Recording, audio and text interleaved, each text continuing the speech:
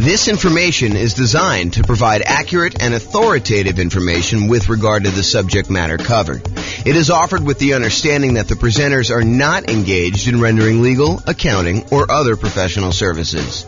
If legal advice or other expert advice is required, the services of a competent professional should be sought. Welcome to the Kent Real Estate Investing and Real Estate Financial Planning Podcast. Learn all about investing in real estate in Kent, Washington, with a combination of real estate financial planning and modeling with numbers specific to Kent, plus syndicated, more generalized recordings of live and pre-recorded real estate investing classes. Not all of them specific to Kent. Be sure to stay tuned after the podcast for a message from our sponsors. The following is part 2 of 6 parts of the class, Overcoming Obstacles for Real Estate Investors. Be sure to check out the other parts published as separate episodes. All right, so let's go over down payments. This is the challenge. Challenge is, I can't come up with down payments. I don't have down payments to do deals, whatever it is. This is the challenge we're going to discuss right now. So in my mind, when I think about this problem, it's not just down payments. It's really down payments plus closing costs plus reserves. Because for you to go and invest without reserves, it's kind of silly. And for you to invest and not have enough for closing costs, you really need more than just down payment. So it's really all the money in order to acquire and hold on to the deal. So if you were thinking, hey, I don't have enough money for reserves, consider this list to be the same list that you would use for reserves. There's 2 primary groups for solving this problem. There's the strategies to reduce the need for a down payment. So I could solve this problem for you one way and say, well, let me tell you all the different ways that you don't even need down payment to do this. So we can go over all those, and we will. And then there's all the strategies to actually produce the down payment that you might need. So let's go over both these. So let's talk about reduce first. Reducing the need for the down payment so that you don't even need the down payment maybe, or you need much less of the down payment. So the first one, really, really obvious. Minimize price. You minimize your down payment. If you're going to go look at properties and you've been looking at $500,000 properties, maybe you go to a different market and you look at $400,000 properties or $300,000 properties or $200,000 properties or $100,000 properties. But if you reduce the price you're looking at, you can reduce the amount you need for down payment. Next one is bring in a partner who has down payments. So if you don't have enough for down payments, you can reduce your need for down payments by finding someone who does have down payments, and you can reduce that need for yourself, okay? There are lots of people out there that they don't have the time or the knowledge or the expertise or the desire to go out there and find deals, but they have the down payment and they're willing to partner with somebody who has that time. You just got to go find them. And we'll talk about finding them in the other section where we talk about finding. Plus, all of these nothing down financing options. So here are all the different strategies where you can acquire properties with nothing down. You can use hard money loans. Usually, not always, it's 70% of the after repaired value. It's usually not owner-occupant. Most hard money lenders, because they want to remain commercial lenders, will not loan to you as an owner-occupant in a property. They tend to be shorter term. You're not usually getting hard money loans, or you're not usually wanting to have hard money loans for more than 6 months at a time, something like that. They can be a little bit longer. They can be a little bit shorter, depending on who you get it from. They're usually at a higher interest rate, and they're often used for doing strategy where you do the BRRRR strategy. If you watch the whole class we did on the BRRRR strategy, buy, rehab, rent, refinance, and then if you have the 4th R there, it's also repeat. So you can do strategies for that. So hard money is one strategy you don't need to have down payment. Some hard money lenders might ask you for a down payment, but most of them are not, or they're going to have limited ones. Private money and hard money are different in that hard money are people that are in the business of loaning money. So, they're used to making real estate loans secured by the property. Private money is when you go have a Thanksgiving dinner and you talk to grandma and she's like, I got my money in the CD and it's earning 1%. And you're like, I'm flipping houses and I'm paying someone 9%, 10%, 12%, 15% in order to borrow the money there. She's like, man, I would be happy with 5%. And you're like, grandma, you got a deal.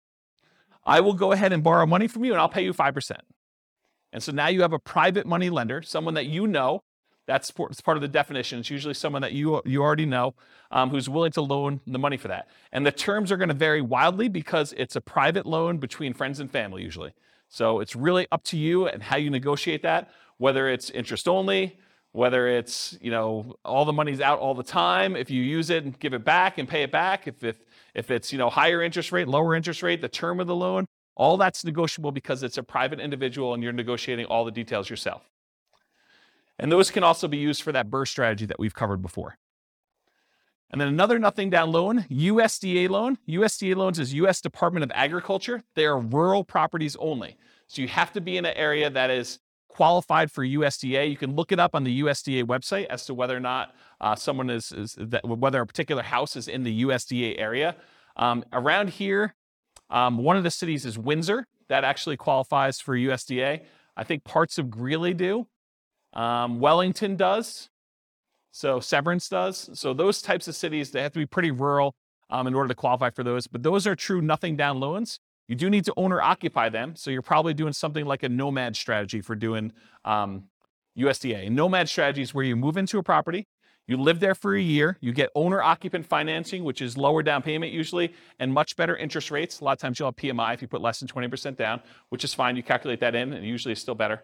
But you move in for the property for a year, and then once you live there for a year, then you convert it to a rental, and so you're able to acquire property with, in this case, USDA loan, nothing down, and then you're able to acquire rental property that way. So if you needed a way to buy properties without down payments, that's one example of how you could do it. And so all USDA loans, as far as I know, are owner-occupant only, cannot do them with investments. VA loans, so you must have VA benefits. You must have served in the military or had some very close family member. I think spouses can get VA benefits, especially if their spouse passed. I don't know the exact criteria, but I think it's stuff like that. But you have to have VA benefits to do it. That is also a nothing down loan program. It's probably one of the best loan programs out there, honestly. And it's not like you need to be in a specific area. It's not like a rural property. It's you, the person, needs to qualify for the VA financing. And so you can buy those with nothing down. And they can also be used for multifamily. So if you want to do a strategy like the nomad strategy or house hacking strategy where you're living in the property and renting out other parts of it, you can use the VA loan in order to acquire single family homes or duplexes, triplexes, or fourplexes if you want to acquire those. And so you can acquire property, nothing down, and then rent out a duplex, triplex, or fourplex. You can't do 5 units or more. Those are considered commercial buildings. Okay? And then some local banks have nothing down loan programs as well. So you can call around to some local banks, see if you can find an additional one if you don't like any of the other 4 up there. Any questions on nothing down financing?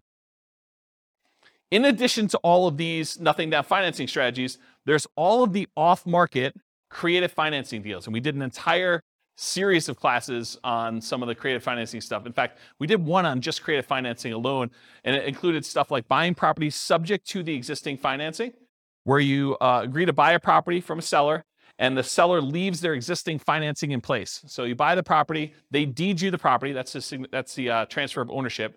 That's how you tell who owns the property. And then they leave their loan in place. So you could buy that property with nothing down. You could acquire that property that way. That's buying a property subject to the existing financing. We have a whole class on that. Owner financing, where the seller owns the property free and clear, and you go in there and you agree to buy the property from them. And in some cases, you may be able to buy the property where they do not need a down payment at all. They're willing to sell you the property with nothing down and get owner financing from that in order to be able to purchase it. All the lease option stuff, so you lease the property and you have the option to buy it. You agree to rent the property from somebody, and you have the option to buy it in a year or two. And with some of those, you could probably buy them with little or nothing down. The caveat to some of these is, in most cases, you'll probably want to invest some money in marketing in order to find these deals. But if you think about it, if you're spending $2,000, $3,000 in marketing in order to find an off-market deal that kind of meets your criteria, you might spend that just to get the loan costs for the loan that you're getting, right? Appraisal fees and, the cost of origination fees in order to get the loan to begin with and your closing fees. So it doesn't really, when you kind of compare it to those that you might have with even a traditional purchase, they still can be really reasonable properties to acquire. Any questions on these? Nothing down financing. And we're still in the part where we talk about reducing the need for down payments. We haven't even gotten to the part where we're talking about how you raise down payments. Any questions? Man, you guys are really quiet.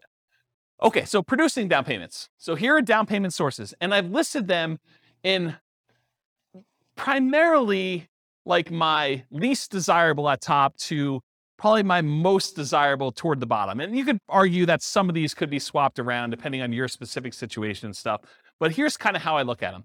So a source of down payment could be what I call, quote, investment cards. They're credit cards, right? But if you were using them to buy properties, you could call them, investment cards, where, when I bought a property once, I had I don't know, I had like $55,000 in a credit line on a credit card. And at the time you could write a check to yourself in order to do it. So I wrote myself a check for $50,000 and I used that money in order to buy a property. And then I, did some rehab to the property. And then I ultimately did like a burst strategy where I cashed it out and I got a long-term loan on it and I paid back the credit card.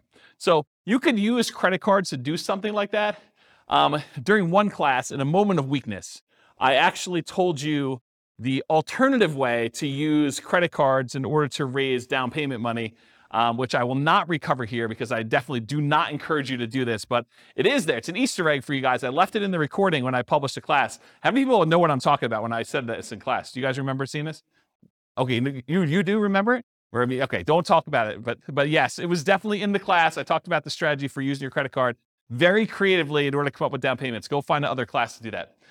So normally, I won't really recommend using investment cards, credit cards to do your down payment. That's why it's the top of the list. It's like my least favorite strategy for doing this.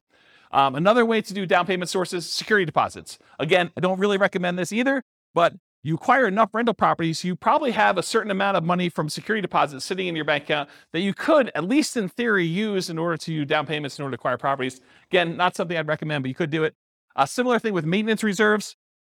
If you're keeping 6 months or 12 months worth of reserves per property in the account, and you've got just sort of sitting there, some people may be tempted if the right deal came around to say, look, I'm going to temporarily go really lean on my reserves and use part of these in order to go fund the purchase of a down payment on a new property in order to acquire it because the deal's so good and I don't otherwise have the down payment. And then I'm very aggressively going to replace those maintenance reserves with money. And if things really, really got bad, I do have extra source of reserves somewhere else. Maybe it's a credit card or maybe it's a line of credit or maybe it's a HELOC or something like that. So you could do something like that.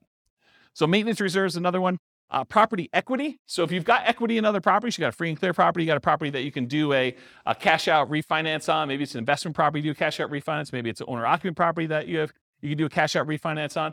But any of those things where you have property equity in other properties that you could do, you could either sell those properties, you could refinance them, or in some really creative cases, you may be able to pledge the equity in a property in order to have a owner financing seller agree to do the property. If you say, look, I'll give you a lien against my other property in lieu of a down payment in order to buy your property, something crazy like that. Depreciation. So depreciation is the tax benefits you get by owning a rental property. It has to be a rental property. And usually it comes in the form of reduced taxes that you need to pay in at the end of the year. Although you could actually go and adjust the, whatever they call that. I actually probably know the name of this by now. But when you have a job and you figure out how many exemptions you have, you fill out that form and you hand it to your employer and that determines how much they take out in taxes so that you don't get hit with a big tax bill at the end of the year. Well, if you have a bunch of rental properties, you could adjust that number. Well, I should say it this way. If you have a bunch of rental properties where you normally get a big tax refund check at the end of the year, you could adjust those numbers so that you get less of a check at the end of the year and you actually get more back in your paycheck each month or each week or each 2 weeks, whatever you get paid at. And so you could actually get the money sort of as more immediate cash flow. But a lot of folks, when they acquire rental properties and they leave their earnings things in place, at the end of the year, they end up getting a much bigger refund check back because they end up doing their taxes and the depreciation gets all benefited to them at the end of the year. So you can almost think about any tax refund check you get, although I specifically talk about depreciation here, you can look at that as a source of down payment money for when you're acquiring property. So depreciation would be a way to do that. Retirement accounts. So if you have a retirement account, maybe you switch that over to be a self-directed retirement account, or maybe you take some type of loan against the retirement account and you do that. Family members, if you're doing legacy nomad is when you're acquiring properties and, mom and dad or grandma and grandpa are actually loaning you the money or gifting you the money, and they're not usually loaning to you too, usually gifting you the money in order to be able to acquire properties. Maybe for estate planning reasons, they're like, look, you're going to get something when I pass anyway. I might as well give you $20,000, $50,000, whatever it is, in order to do a down payment on this property while we're still alive, sort of clean our estate, help you now sort of situation. So family members could be doing that or doing nomad by proxy. Maybe mom and dad want to invest in real estate and you're willing to be the person that moves into the properties and you guys agree you're going to split the property 50-50 or whatever you agree to. So your part of it is you move into the property, you live there for a year, mom and dad provide the down payment for you, and now you're a 50-50 partner with mom and dad in a property where you're doing nomad. We call that nomad by proxy as an example. So that's another one, family members. Sell stuff you don't need or want. I'm sure you guys got a lot of stuff that you don't need or want. I mean, you could sell it, you could raise some money pretty quickly with that. May take some effort, but that's something you could do. And if you're going to be nomading, that's super helpful to actually get rid of all the clutter so you don't have to move it all. Now we're getting to the normal ones, right? You guys should have thought, you should have saw this one coming. Saving money, okay? From a regular job, from a part-time job, maybe you go get an extra job, and the extra job money is the one you use for saving up for down payment. Maybe you start a side business to kind of build your retirement or build your fortune or doing something like that. That's an example of just ways to save money. Partnering, so go find a partner who has the down payment and be able to do deals that way. And then rents on properties, including house hacking. So you can use rents you have in other properties. Maybe you change the investing strategy you're doing short-term in order to raise money from being able to do these down payments. Like, for example, you were doing long-term rentals. Maybe you convert it to short-term rentals to get a lot of extra cash flow, at least for a temporary period of time, until you have enough to be able to do your down payment. Or let's say you don't own any property right now, but you really want to raise down payment. Well, one of the things you could do, as long as it allows it in your particular lease, is you could sublease a part of your house that you're living in. It's called house hacking. Basically, you buy a property, or in this case, you're renting a property, and you lease out your bedroom to somebody else who wants to pay you $500 or $600 a month, $800 a month, whatever it is in your marketplace, and then you actually collect that money. The good thing about that too is, and Austin can correct me if I'm wrong here, but I believe that if you have that on your tax return for a year or two, you can actually use that income to help you qualify for when you get your loan. So that could be a way for you to not only get extra income for down payments, but it could also help you qualify with your debt to income when you go to qualify to buy the property, and you bring your roommate with you if you want to when you buy the new property, you move out of the rental to do things like that. And then finally, lease option fees. So when you buy a property, you can actually lease option it to a tenant buyer, someone who wants to live in the property and buy it from you a year or two or three down the road. And a lot of times they will give you a large option fee up front. It's completely negotiable as to what it is, but it could be $1,000, $5,000, $10,000, $20,000. I'm trying to think of what the largest option fee I ever received was. It's got to be in the $20,000 range. So, depending on what you need, that could help you a little bit when you're doing that. I did a whole series of classes. In fact, I wrote a book on this, but I did a whole series of like modeling investments where you acquire one property in some form or another. Maybe it's a nomad property where you buy it with nothing down, but then you convert the property that you were living in after you lived there for a year to a lease option exit property, and you put a tenant buyer in that property when you're leaving, and they provide you with the down payment you need in order to acquire the next property that you're buying. So you could do the entire nomad strategy where you're using the previous property you owned to provide you with the down payments you need for the next property by doing lease options on the one you're leaving out of. So you can eliminate the need for down payments completely doing that strategy. And I did this, I taught that class like 5 or 6 times. So there's got to be a recording of somewhere online. And if not, I'll probably do another one for the new podcast. And in addition to that, I wrote a book on it. I think the book was called How to Acquire a Multi-Million-Dollar Real Estate Portfolio Starting with Just $3,000. And I think my thinking on it was the $3,000 was like a closing costs and stuff to acquire the first property. And then you use the tenant buyers to pay the option fee in order to move on to the next property each time. And I show you acquiring a whole bunch of properties that way until you get to the point where you're acquiring more than one property a year, because when the tenant buyer cashes you out and you get some profit from that property, you use that to buy 20% down properties or 25% down properties in the future. So there's a whole bunch of strategies around that. So that's all I got for producing down payments. Any questions on the challenge of I don't have a down payments, I need down payments, all that stuff? Did I cover it pretty thoroughly in a really short period of time? Because I usually do this in 2 hours and 30 minutes where I really go into detail. Did I get everything? Yeah, Bill. Yep. Yep. Yep. Yeah. No, because you have to be able to cover the payment out of there, or you got to think to yourself, look, either the property needs to support the down payment or the monthly payments on the credit card, or you think to yourself, okay, the monthly payments I'm paying on the credit card are the savings rate I'm doing in arrears. Like I already bought the property. Now I'm kind of having to make up the savings that I didn't have in order to come up with the down payment to begin with. And so you're paying that out of whatever else you have. Maybe some of it's from cash flow on the property acquired, but the rest of it's coming from you until you pay that thing off. So no, I don't think oftentimes that makes a lot of sense. Same thing. Yes, because you're acquiring a property and you're trying to convert that to some type of reasonable long-term financing in most cases. No, the security deposit one is, most of the time you never have to come up with the security deposit unless they leave the property in bad condition and then you keep it anyway, right? And then you got to come up with the repair money instead. But the security deposit, when you get another tenant in, they give you another security deposit. You usually have a period of time, 30 days, 60 days, whatever it is in your marketplace, in order to have to give that other security deposit back. So you get the new one in, you're sort of replacing it. It's an accounting entry more than anything else. So that one is a little bit different than the hard money and the investment credit cards sort of things. Yes. Okay, so what she's talking about is, what she's talking about is if you are a licensed real estate agent, that is required. You must keep it in a separate trust account to do that. If you are not licensed as a real estate agent, you do not need to keep it in a trust account. It's not a bad idea, but you do not need to. It's not required by law. Yeah. But as a licensed real estate agent, you absolutely are. Are you licensed? Yep. If you are licensed, regardless of whether you do property management, you must do the escrow account. Including security deposits. Even if it's just for your own property and you only got one, you have to keep it in an escrow account. Yeah. Any questions? All right, cool. A lot of these require you to already have that. Some of them do. I mean, investment credit cards does not. Retirement account does not. Family members does not. Sell stuff does not. Saving does not. Partnering does not. Lease option fees do not. I mean, you can use lease option fees when you're buying the property that you're moving into. You could go advertise to find a tenant buyer up front and say, look, pick any property from the MLS. You're going to need to come up with the down payment, but I'll sign for the loan and we will apply that towards your purchase.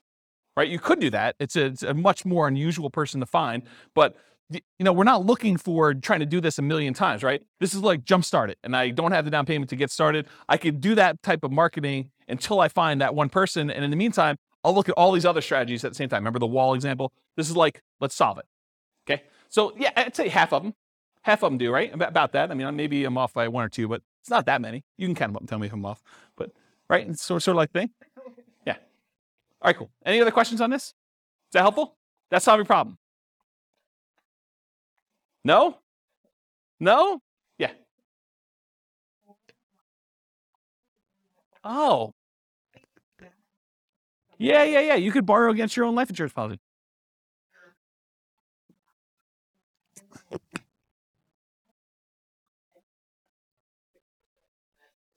Yeah, that's a good one. I forgot about that. If I remember to listen to... Yeah. I should have known that too. I've got a client who does that. Yeah, I probably should have listed that on my list. If I ever listen to my own recording, or for some reason somebody was willing to email me to remind me to do that, that'd be great.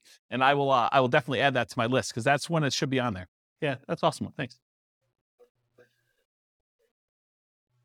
So there's some variations on that, but it can be used with sort of that infinite banking. And I'd have to really stop and think about what the infinite banking is because I learned about it and read a bunch of books on it, but I haven't actually implemented it myself. And so I want to think about like how it all works. But I think it's related to that concept of you get the life insurance policy. Once you get enough money, then you can borrow the money from yourself and you kind of keep your money constantly compounding and stuff like that. But yeah, I'd have to really think of it through, but maybe. The definite maybe on that one. Yeah. Cool. Any other questions? This concludes part 2 of 6 of Overcoming Obstacles for Real Estate Investors. Listen to the next episode, part 3 of 6, on overcoming negative cash flow. With home prices up, mortgage interest rates up, and rents up, but not quite enough to counteract the higher prices and interest rates, cash flow on rental properties in Kent is harder than ever. Book a call with the Real Estate Financial Planner to apply our proprietary 88 strategies to improve cash flow on your rentals. See the show notes for a link to schedule your call and improve your cash flow today.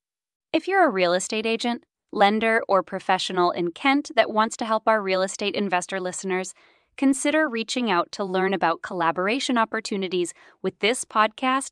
We'd love to add more value to our listeners by having you assist our investors buy, sell, and finance their real estate investments. See the show notes to schedule a call to discuss collaboration opportunities.